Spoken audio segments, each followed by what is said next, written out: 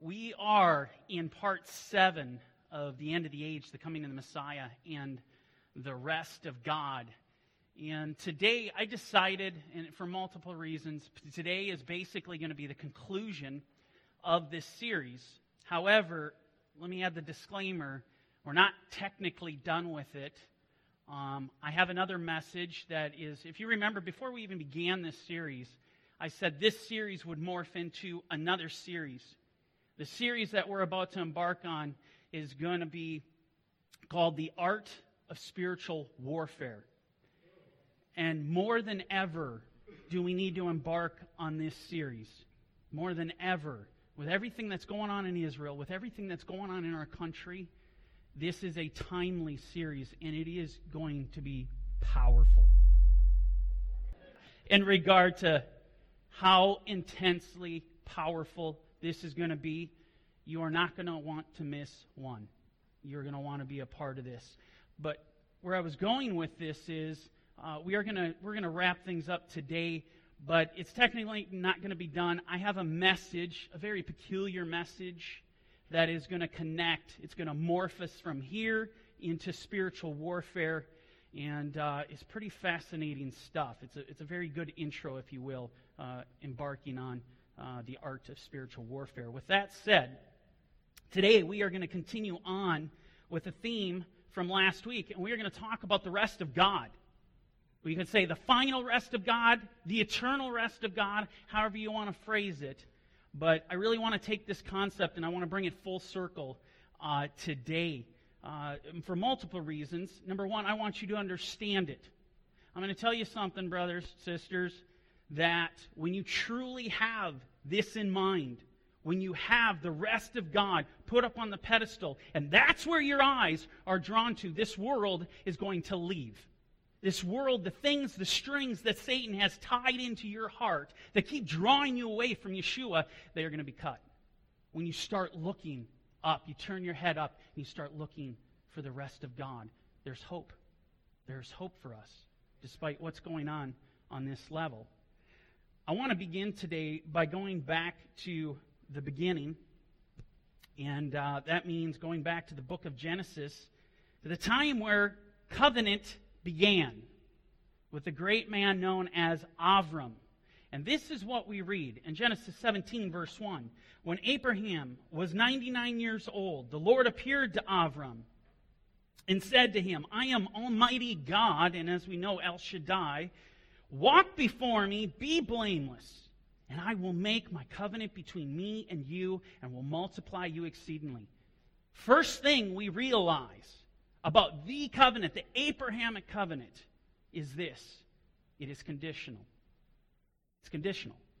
God said, Abraham, you do this, you walk before me, you be blameless, and what's going to happen? I will make my covenant with you. In other words, he will establish his covenant with Abraham. And understand something. This is a concept that's woven throughout the tapestry of the Word. We see this over and over again. Go to Deuteronomy, and what do we read? In Deuteronomy 11, he says, if you keep my commandments, the Lord agrees to drive out your enemies from before you for the purpose of coming in to inherit the land. You continue on, he says, if you keep my commandments, I will bless you. If you don't keep my commandments, you will be cursed. And you go to the New Testament, Yeshua says, if you love me, you will keep my commandments. He doesn't end there. If you actually go on and read the passage, and he talks about, if you do this, if you love me, you keep my commandments, I will love you, my Father will love you. We, the Father and Yeshua, will come and make their home with us in our heart. There's a promise attached to it. It's conditional. It's powerful. It's very powerful. So this is the first thing we realize about covenant. Conditional. It does matter what we do. It does matter. The decisions that you make on a day-to-day basis are going to affect eternity.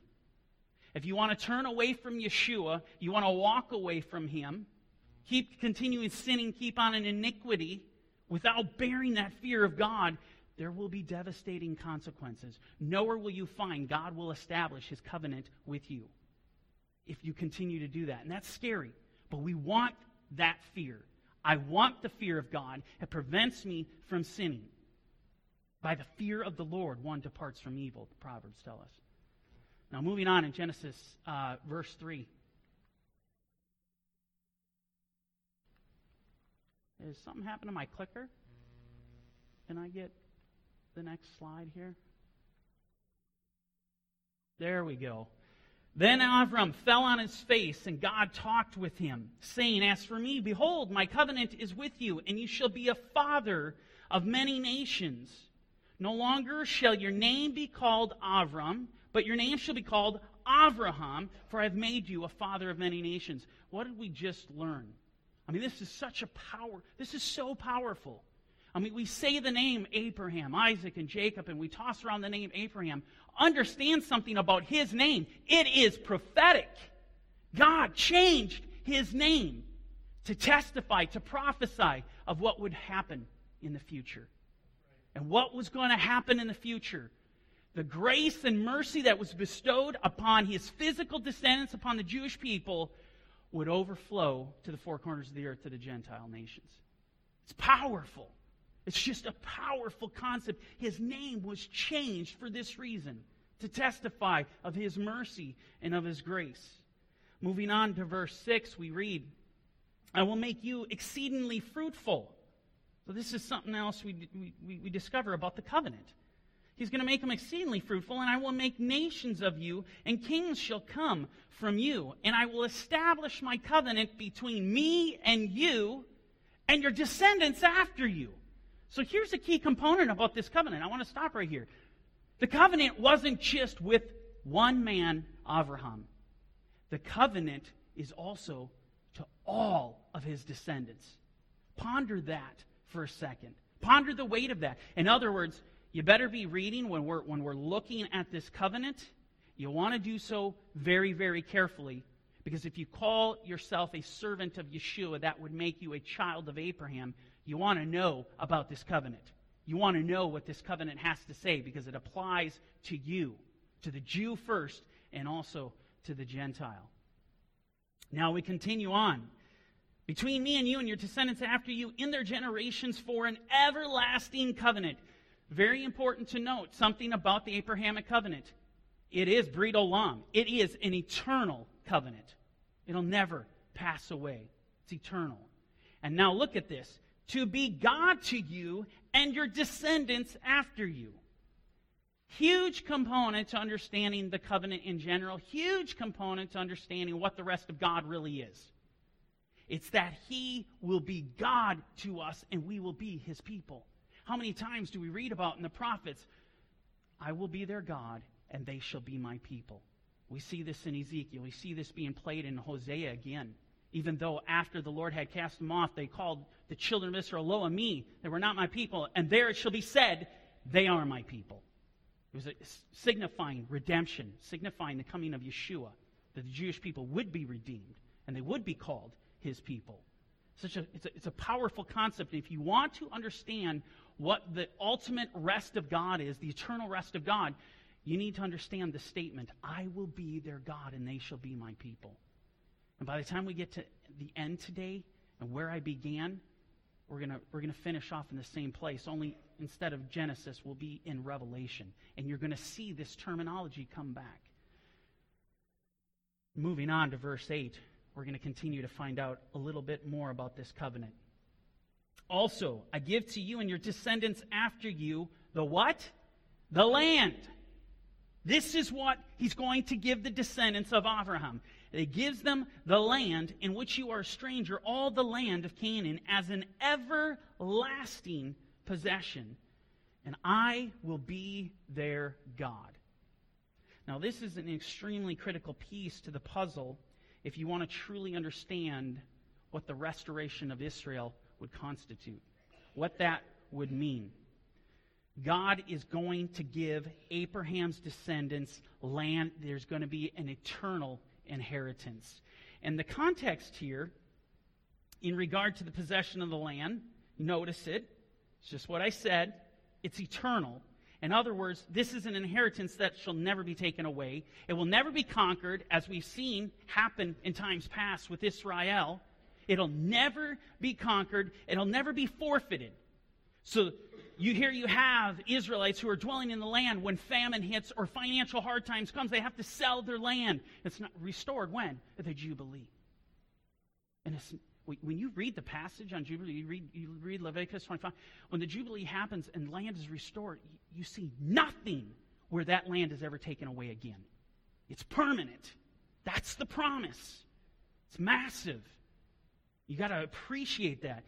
Let me add to that. Nor will you find anywhere in regard to inheriting the land for an eternal inheritance, you will not find anywhere where another nation is going to have the power to come in and start imposing taxes upon the children of Israel, like we've seen in history, like what Rome did. I mean, you get into the mid-60s, it was completely oppressive. Rome was putting down their oppressive hand upon the head of Israel, taxing them into oblivion. It's actually what ignited what ended up happening.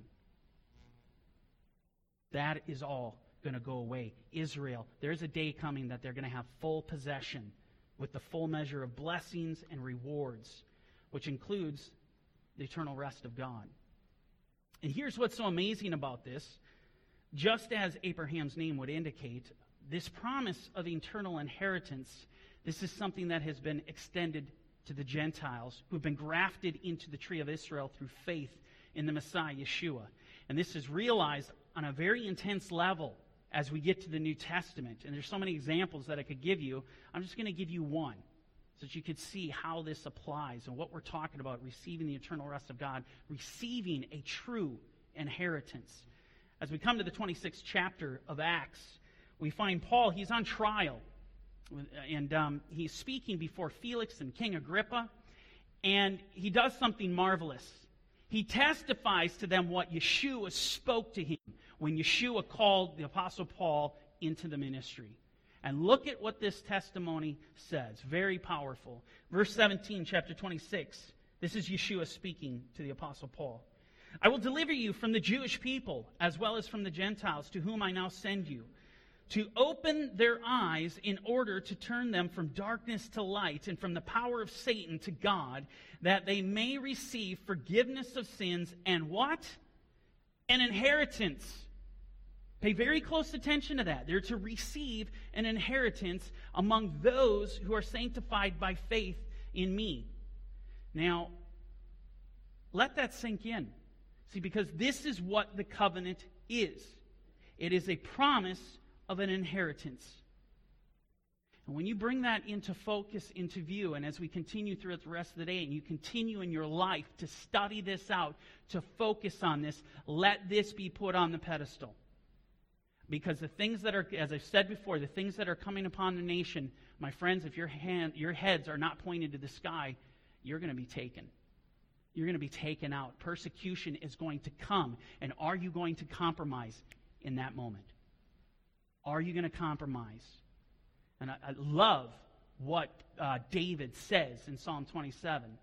And he basically gets into the fact that unless my eyes had been on seeing the goodness of your kingdom, Lord, I would fall.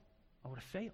It's an amazing passage, and we're to learn a lot from that passage. Now, to continue this down this road, I want to take you to the Apocrypha. Now, the Apocrypha is outside the canon of Scripture, outside the 66 books, but make no mistake, as Luther himself said, it has weight to those who are wise, but to the obstinate it's meaningless. It carries a lot of weight. We even find books of the Apocrypha were in the Dead Sea Scrolls sitting alongside other Sepharim, sitting along the other side of the books that we find in the Bible. And it was heavily read. It's been included in some versions of the Bible, as you know. But I want to take you there for a reason, because it's going to give you a perspective, a Jewish perspective, in the first century of where the apostles were really coming from. It's going to add to what we covered in Acts chapter 1. Very powerful concept.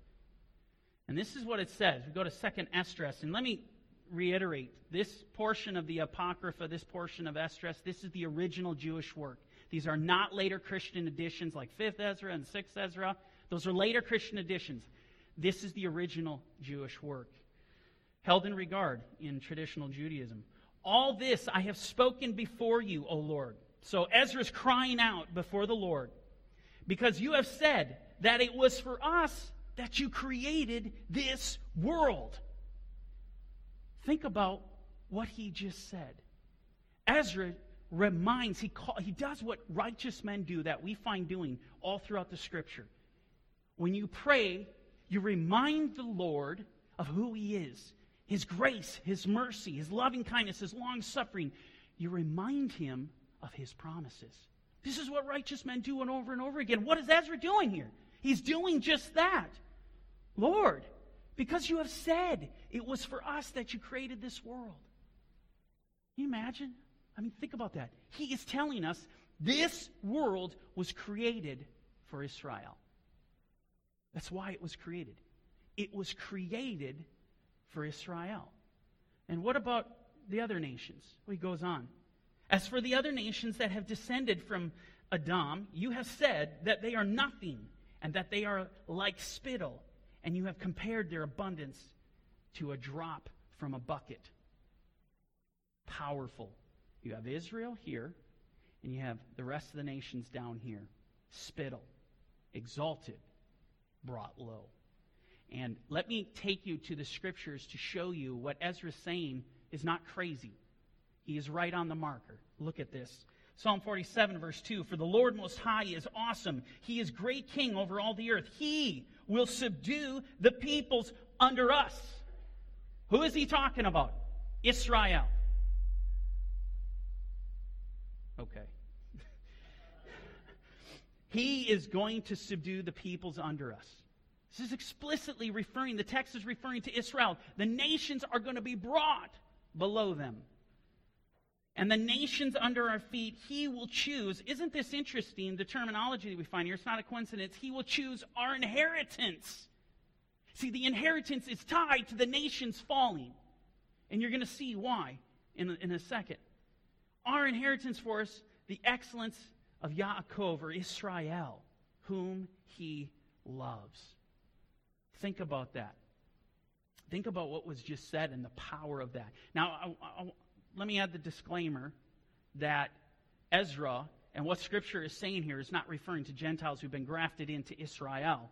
This is talking about the wickedness of the nations, the wicked, the unrighteous, which one thing that we realize, all you need to do is go ahead, jump on the internet today. All you need to do is crack open a newspaper, read the clippings coming out of Israel. The entire world is coming against her.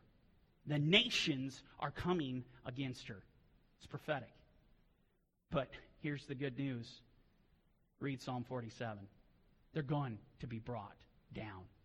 Israel will be exalted in its time. Now, continuing on in the Apocrypha, verse 57. And now, O Lord, these nations, which are reputed to be as nothing, domineer over us and devour us.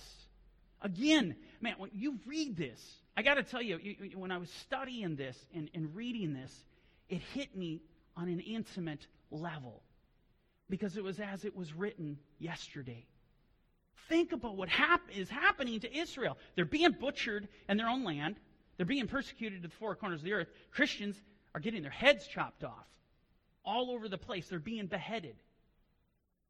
And look at what he says here. They domineer over us and devour us.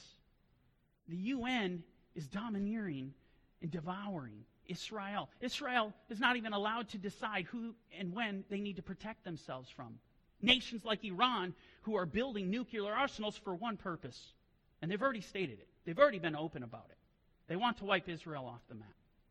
It's not going to happen. But this is the intent. As you can see, I can feel this guy's heart. I can feel Ezra's heart crying out, as well as obviously many Jewish and Christian believers alike can feel today. Very, very powerful. So he's crying out. And continue on in verse 58. But we, your people, whom you have called, your firstborn, only begotten, zealous for you, and most dear, have been given into their hands. Going on to verse 59. If the world has indeed been created for us, if you had any question what I was saying to you before, the world was created for Israel. End of discussion. If the world has indeed been created for us, why do we not possess our world as an inheritance? Think about that. See, we get into the rest of God and we start talking about the Abrahamic covenant. What is it all about? Ultimately, what is the end result? The end result is an inheritance. And an inheritance of what? See, it's not just going to be a sliver of land. It's the entire world. It's the globe. And look at what he says. How long will this be so? His heart is mourning, crying out to God. How long will this be so? Does that sound familiar? Because this is exactly what the apostles did to Yeshua. They cried out in the very same fashion. Look at what was said. Acts 1:6. Lord, will you at this time restore the kingdom to Israel? This was their concern. They were crying. This is what they were. Where are the promises that we were promised? That we know what the prophets have spoken. The Holy Spirit has spoken through the prophets. Where are these things? We want to know when. I love what Psalm 2:7 says. I will declare the decree. The Lord has said to me. This is the Father speaking to Yeshua. You are my son. Today I have begotten you. Ask of me, and I will give you the nations for your inheritance, and the ends of the earth for your possession. You shall break them with a rod of iron. You shall dash them to pieces like a potter's vessel. Remember, going back to last week, what did we cover? Revelation 11. In Revelation 11, the cry goes out, the kingdoms of this world have become the kingdoms of our God and of His Mashiach. And so, as the song says, the Lord is rising an army. It is an army that is going to bust out of the kingdom of heaven, and the nations are going to fall before Israel. This is prophecy. This is prophetic. Take it to the bank. Put your hope in it. When you start suffering persecution, when things start, you coming up against a wall, when your health starts to suffer, when whatever trials and tribulations come, call to mind Yeshua, call the hope that we are promised through Him. Cling to it. Let me further build upon this idea. I want to take you to the book of Exodus, and there we're going to find a very deeply prophetic passage. A lot of people read it as a history lesson, but you're going to discover it is much more than a history lesson. In Exodus 15, verse 1, we read the following. Then Moses and the children of Israel sang this song to the Lord and spoke, saying, I will sing to the Lord, for He has triumphed gloriously. The horse and the rider He has thrown into the sea. This is a song that we sing every year at Passover, at Pesach. I will sing unto the Lord. At times, traditional Judaism refers to this song as the Song of the Sea, but more commonly it's known as the Song of Moses. The context in which this song is sung is vitally important. Understand the context. What is the context? The context was, as the Lord took them out of Egypt, by a mighty hand, despite raining down all the plagues, Israel did not have the power to leave. God's plagues coming down did not have the power to leave. It was only when the lamb's blood was shed. That was the linchpin. That was the power that released Israel from bondage. And so they're driven out of the land, and the Egyptians follow them. They come up against the sea. It looks as though there is no hope. All hope is lost. What they were promised isn't there. And God parts the sea. They go over on dry ground. The sea collapses on the Egyptians. The context is Israel is literally watching physically with their own eyes their enemies fall. Think about Psalm 91. 1,000 may fall at my side, 10,000 at my right hand. But it shall not come near you. Only with your eyes shall you look and see the reward of the wicked. It's prophetic. The whole context of what's being played out in Exodus is prophetic of a much more grand event, an eternal event. Powerful when you look at that. And what do they sing? What do they do when this happens? They sing. They sing. You think about the resurrection of the dead in Isaiah 26 again. It says, awake and sing, you who dwell in the dust. There's a resurrection of the dead. When the Lord comes back and he triumphs over death, sin, over all the enemies that have come against Israel. They awake and sing. And what do they sing? Well, they sing the Song of Moses. Let's go to Revelation 15. I saw something like a sea of glass. This imagery is not a coincidence. The sea of glass mingled with fire, and those who have the victory over the beast and over his image and over the mark and over the number of his name, standing on the sea of glass, having harps of God, they sing the song of Moses, the servant of God, and the song of the Lamb. Those who are delivered from the beast are doing the exact same thing that the children of Israel did when they were saved from their enemies coming out of Egypt. They sing the song of Moses. I show you this because I want you to see as we get into Exodus 15, this passage is much more than history. It's actually foretelling the future. And as we continue here, you're going to see just how true this is. We're going to jump ahead to verse 13. The Song of Moses is very lengthy. So we're going to jump ahead to verse 13. And this is what we read. You in your mercy have led forth the people whom you have redeemed. You have guided them in your strength to your holy habitation. Now, when you look closely at what is being said in this passage, you'll notice there's some peculiar language that is being used considering the historical context here. All right? Notice, I'll highlight this for you. You have guided them in your strength where? To your holy habitation. Question. When this song was originally sung in its historical context, where were the children of Israel? They just had gotten on the other side of the sea. Were they in Jerusalem? Were they even at the mountain of God, Mount Sinai, Mount Horeb? The answer to that is no and no. They were in the wilderness. That's where they were. And I'm going to tell you something, scripturally speaking. Nowhere will you find anywhere in Scripture that God's holy habitation is likened to the wilderness. Nowhere. Actually, if you go and research this term, the holy habitation, what you will find, it is explicit, it is exclusive to the kingdom of heaven. So, when you read this very, very carefully, the peculiar language that's used here, it sends off signals, it sends off flags that this is referring to something even more. This, we can have an inaugurated eschatology.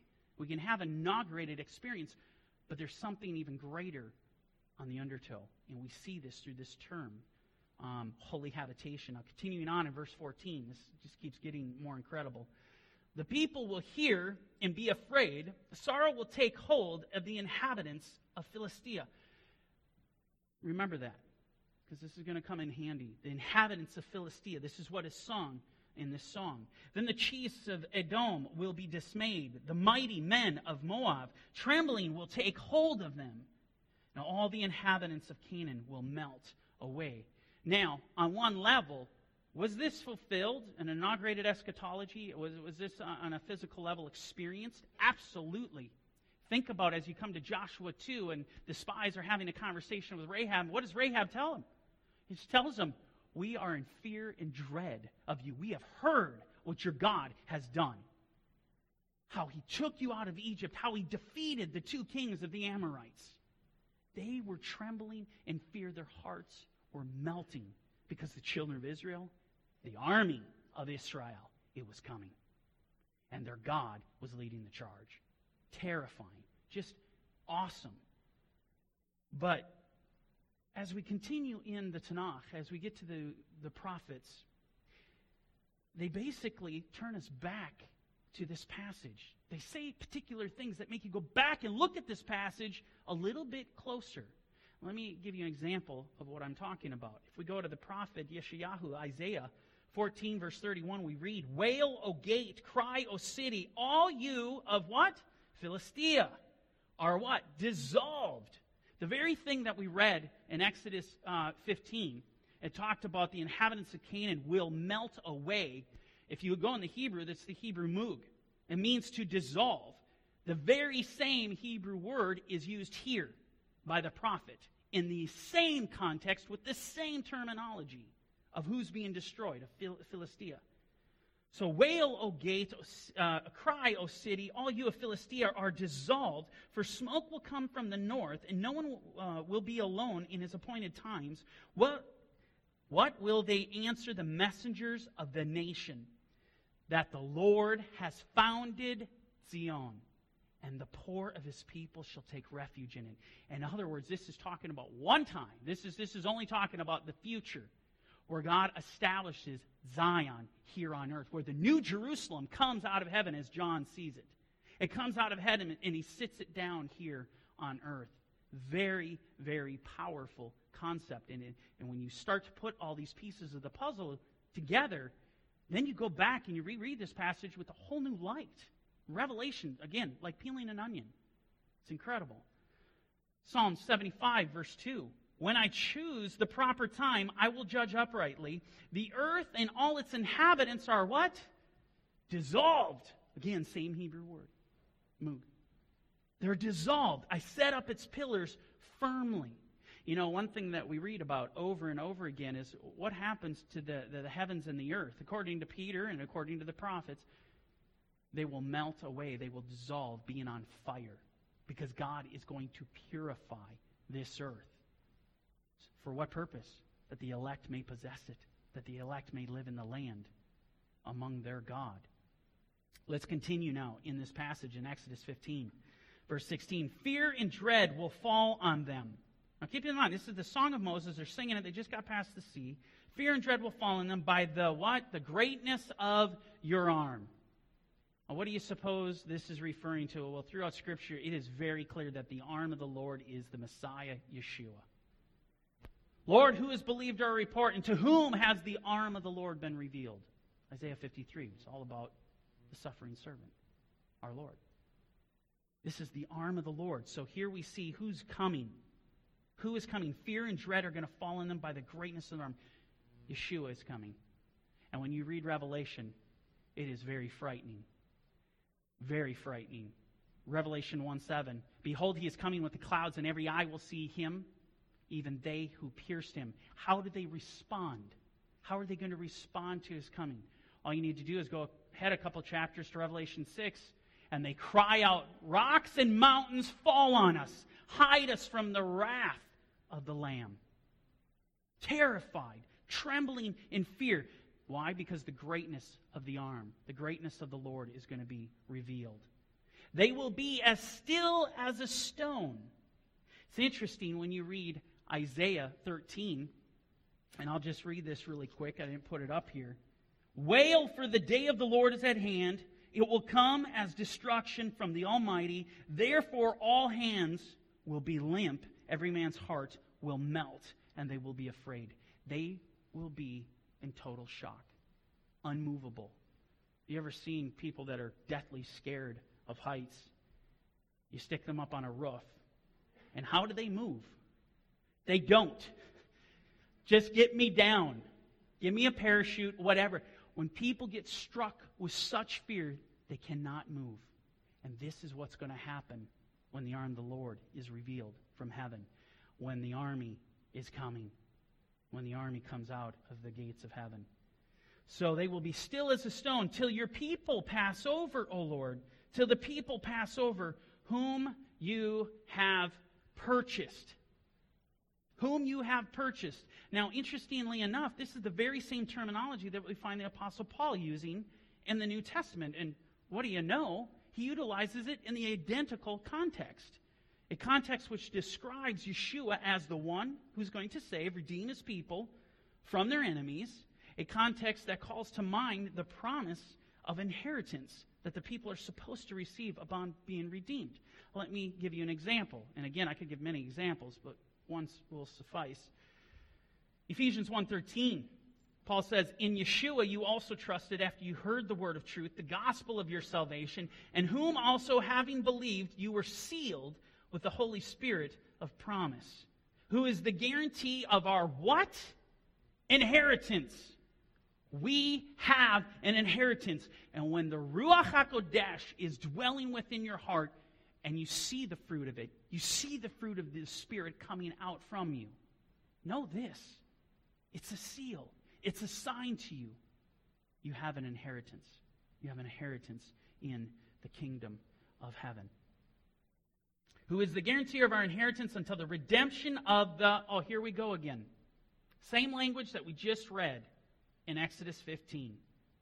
The redemption of the purchased possession to the praise of His glory. Same terminology. And Paul says we were bought at a price. You think about that. And this all keeps coming back. You know, we look at this, we understand what is going to happen and what is going to be given to us in the future. But what does it all come down? What is the focus as we go through all of this? I'm telling you, the focus is Yeshua. The rock on which we stand is Yeshua. The eyes are fixed on Yeshua. Being dedicated to Him. Committed. Amen? Continuing on in verse 17. You will bring them in the land. I love this. You will bring them in and plant them in the mountain of your inheritance. And the place, O Lord, which you have made for your own dwelling, the sanctuary, O Lord, which your hands have established. This passage, and I'm going to just tell you right up front, this passage is absolutely referring to the end of the age. A time when God gathers His elect from the four corners of the earth and He brings them where? To His sanctuary, to the kingdom of heaven, that they might receive their inheritance. Now, let me be clear. I'm not the only one that is interpreting this passage on a highly prophetic level. One of the greatest rabbinical sages to ever live in Judaism is that of Shlomo Yitzhaki, and he's commonly known as Rashi. I'm going to tell you, his commentaries are literally poured over to this very day. His commentaries are given such weight. There's even been comments by other rabbis that saying that his commentary is indistinguishable from the Word. And it's just basically a statement that Rashi is holding true to what God is saying, and so on and so forth. All this to say is Rashi is highly decorated in traditional Judaism. And I'm going to tell you something. When Rashi looked at Exodus 15, when he looked at this passage, he saw it in a completely prophetic way. He himself saw that this passage actually referred to the future, a time when the third temple would be established, a time when it would literally descend out of heaven. This is what Rashi believed, that the third temple would be built by the Lord and that would descend out of heaven, exactly how John describes the new Jerusalem coming down from heaven to be established here on earth. And if we take a closer look at this passage, I think you're going to realize that Rashi was onto something. Notice right at the beginning of verse 17, it says, you will bring them in. The Lord Himself will bring them in. Well, if you remember last week, and I'm not going to go through all the verses again, but Matthew 24, Isaiah 11, many, many others, the Lord is going to send forth His angels. And they are literally going to take us by the hand and take us into the land. They're going to separate the sheep from the goats. And the angels, and you see Matthew 13, the angels are going to go forth and grab the wicked and cast them into the lake of fire. Now, the passage goes on to say, and plant them in the mountain of your inheritance. Well, I asked the question, what mountain is this referring to? It's referring to one. The heavenly mountain, known as Mount Zion, the dwelling place of God. It is, or as we would call it, the new Jerusalem. Mount Zion and Jerusalem are transposable terms. They're synonyms for one another. And for example, Hebrews 12:22. But you have come to Mount Zion, into the city of the living God, the heavenly Jerusalem, to an innumerable company of angels. Isaiah 2:3. Many people shall come and say, come, and let us go up to the mountain of the Lord. Now, when you understand, when you start studying the New Testament, and this is why I tell you, friends, you need to spend time in the New Testament, because there are mind-blowing revelations about the Tanakh that you may miss if you don't give yourself to the New Testament in the study of it. Because things start to come to life. For example, let's just look at what we just read. Many shall come and say, come, let us go up to the mountain of the Lord. And it specifically says, let us go up to the mountain of the Lord. Now, on one level, we can all say, no matter where you're at geographically, and we see this even through the book of Acts to prove this, but the way the disciples were, they could be north and even having to come south, and they would still say, we're going up to Jerusalem because she is the exalted city of the entire earth. And so on one level we get that, but when you start reading the New Testament, something else starts to unfold of your understanding. When you start reading 1 Thessalonians chapter 4, when you start reading 1 Corinthians chapter 15, when you read Yeshua's words in John chapter 5, Matthew 22, you start to see, oh, this is amazing. Because here you have, come, let us go up to the mountain of the Lord. Prophetically speaking, it's the catching away of the righteous. The resurrection of the dead, where they go where? They go up to meet the Lord in the air. Well, where are they going? They're going to the kingdom of God. They're going to Mount Zion to hide in the chambers until the earth is renewed. So come, let us go up to the mountain of the Lord, to the God of Israel. He will teach us his ways, and we shall walk in his paths. For out of Zion shall go forth the Torah. Now look at what is happening here. If you want to question how prophetic this really is, what is happening? The Torah, the word of the Lord, is going out of Zion. He's coming out. What do we read about in the New Testament? What do we read about in Revelation? The Lord comes out. He comes out from Zion. He comes out. The gates of heaven are open. He comes out. So out of Zion shall go forth the Torah, the word of the Lord from Jerusalem. He shall judge between the nations. What happens when Yeshua comes out of Zion, as he comes out of the New Jerusalem, the Psalms are filled with this, Isaiah is filled with this, what happens? They shall beat their swords into plowshares and their spears into pruning hooks. Nation shall not lift up sword against nation, neither shall they learn war anymore. You want to understand that Yeshua judges the nations. This is prophecy. This is prophetic of what is to come. He will judge between the nations and rebuke many people. The true context of this, understand the last part. Something that every Jew is looking for today. Peace. Total peace. Not being in fear when the sirens go off, having to hide because you got bombs coming in. Not being scared that you're going to get stabbed walking down the road. They're going to beat their swords into plowshares. The context of this is moving from this age into the next. It is Jacob's hand hanging on to Esau's heel. That's the context. Let me further put this into perspective. I want to take you back to the passage we closed with last week.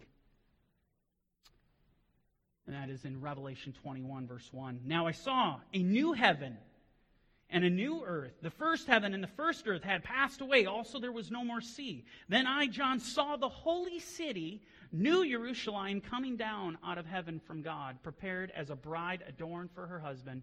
Moving to verse 3. And I heard a loud voice from heaven saying, behold, the tabernacle of God is with men. And he will dwell with them, and they shall be his people. God himself will be with them and be their God. There's that statement. I will be their God, and they shall be my people. See, the complete fulfillment of that statement is in the age to come, when the swords are beaten into plowshares, when we are given our inheritance. And greater than that is that when we dwell with the living God who created heaven and earth through his Son, the Messiah, Yeshua. You just think about, this is so much grander than all this garbage that we got to look at happening in this world today. Praise be to Yeshua, this is not our home. Praise be that this is not our home. This is ugly. We live in a fallen world, a world of hatred and violence. Hamas. There's such great violence today. And look at this beautiful promise. And put this on your refrigerator, put this on your home, and God will wipe away every tear from their eyes. There shall be no more death, no sorrow, no crying. There shall be no more pain, for the former things have passed away. What a beautiful promise of rest, total rest. I want to jump ahead to verse 22. John is going to give us a description of the holy city of Jerusalem, and there's something very, very peculiar about it. In verse 22, but I saw no temple in it. Well, that's odd. From anything we're used to in this age, it's extremely odd that John's looking at the New Jerusalem, And what do you think he's looking for? Being a Jew in the first century, a God-fearing Jew, where he spent his days praying and petitioning the God of Abraham, Isaac, and Jacob, the temple. And so he's looking, and he saw no temple in it. But then he says, for the Lord God Almighty and the Lamb are its temple. The city had no need of sun or of the moon to shine in it, for the glory of God illuminated it. Now, what is the glory of God? The Lamb is its light. Yeshua came, he says, I am the light of the world. It's so powerful. When you begin, you go immediately to Genesis in chapter 1. Before there is ever a sun or a moon, what did God say? Let there be light.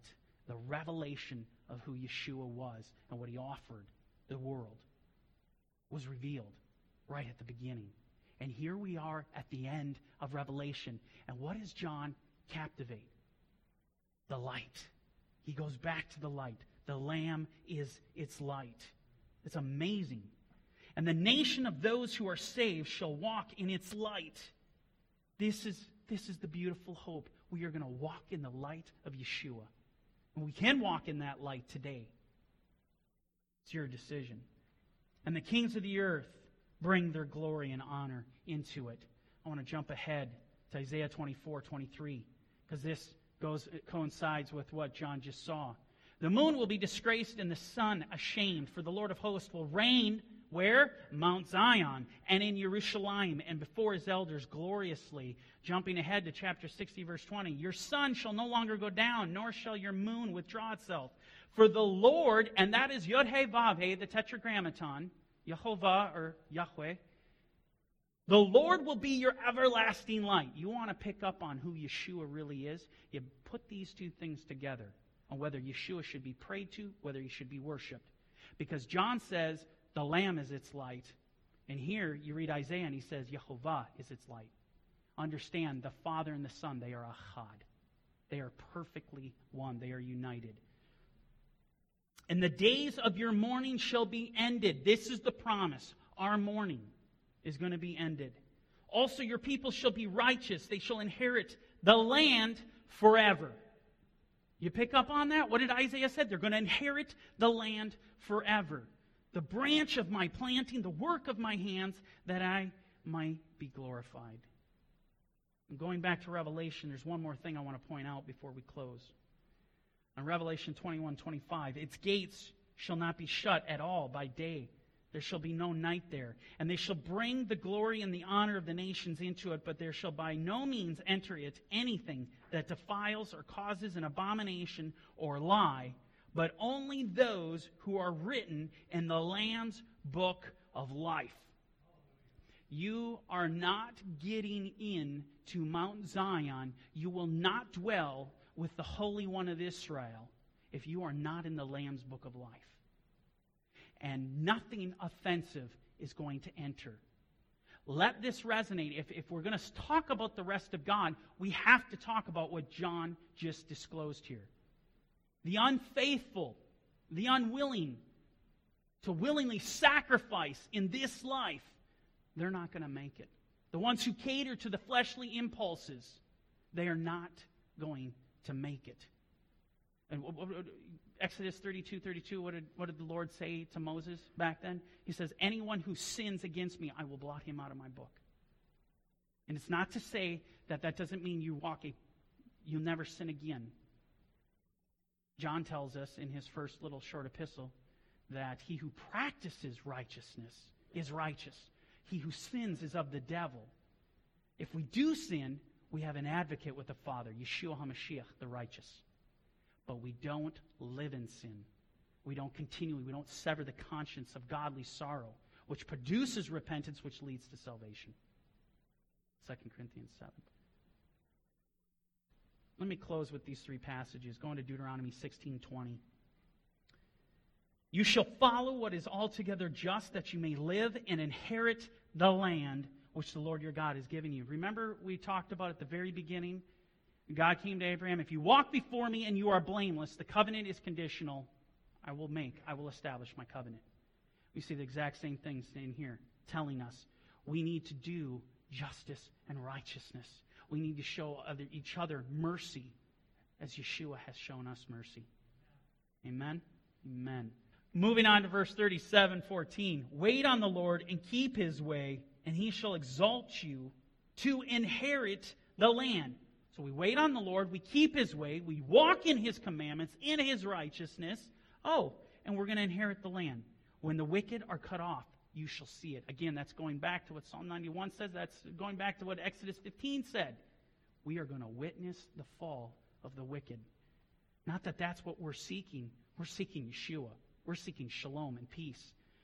But the Lord is going to make it so because he wants to exalt those who followed him. That's the concept. Deuteronomy 6:17. You shall diligently keep the commandments of the Lord your God, his testimonies, and his statutes which he has commanded you, and you shall do what is right and good in the sight of the Lord, that it may be well with you, and that you may go in and possess the good land which the Lord swore to your fathers.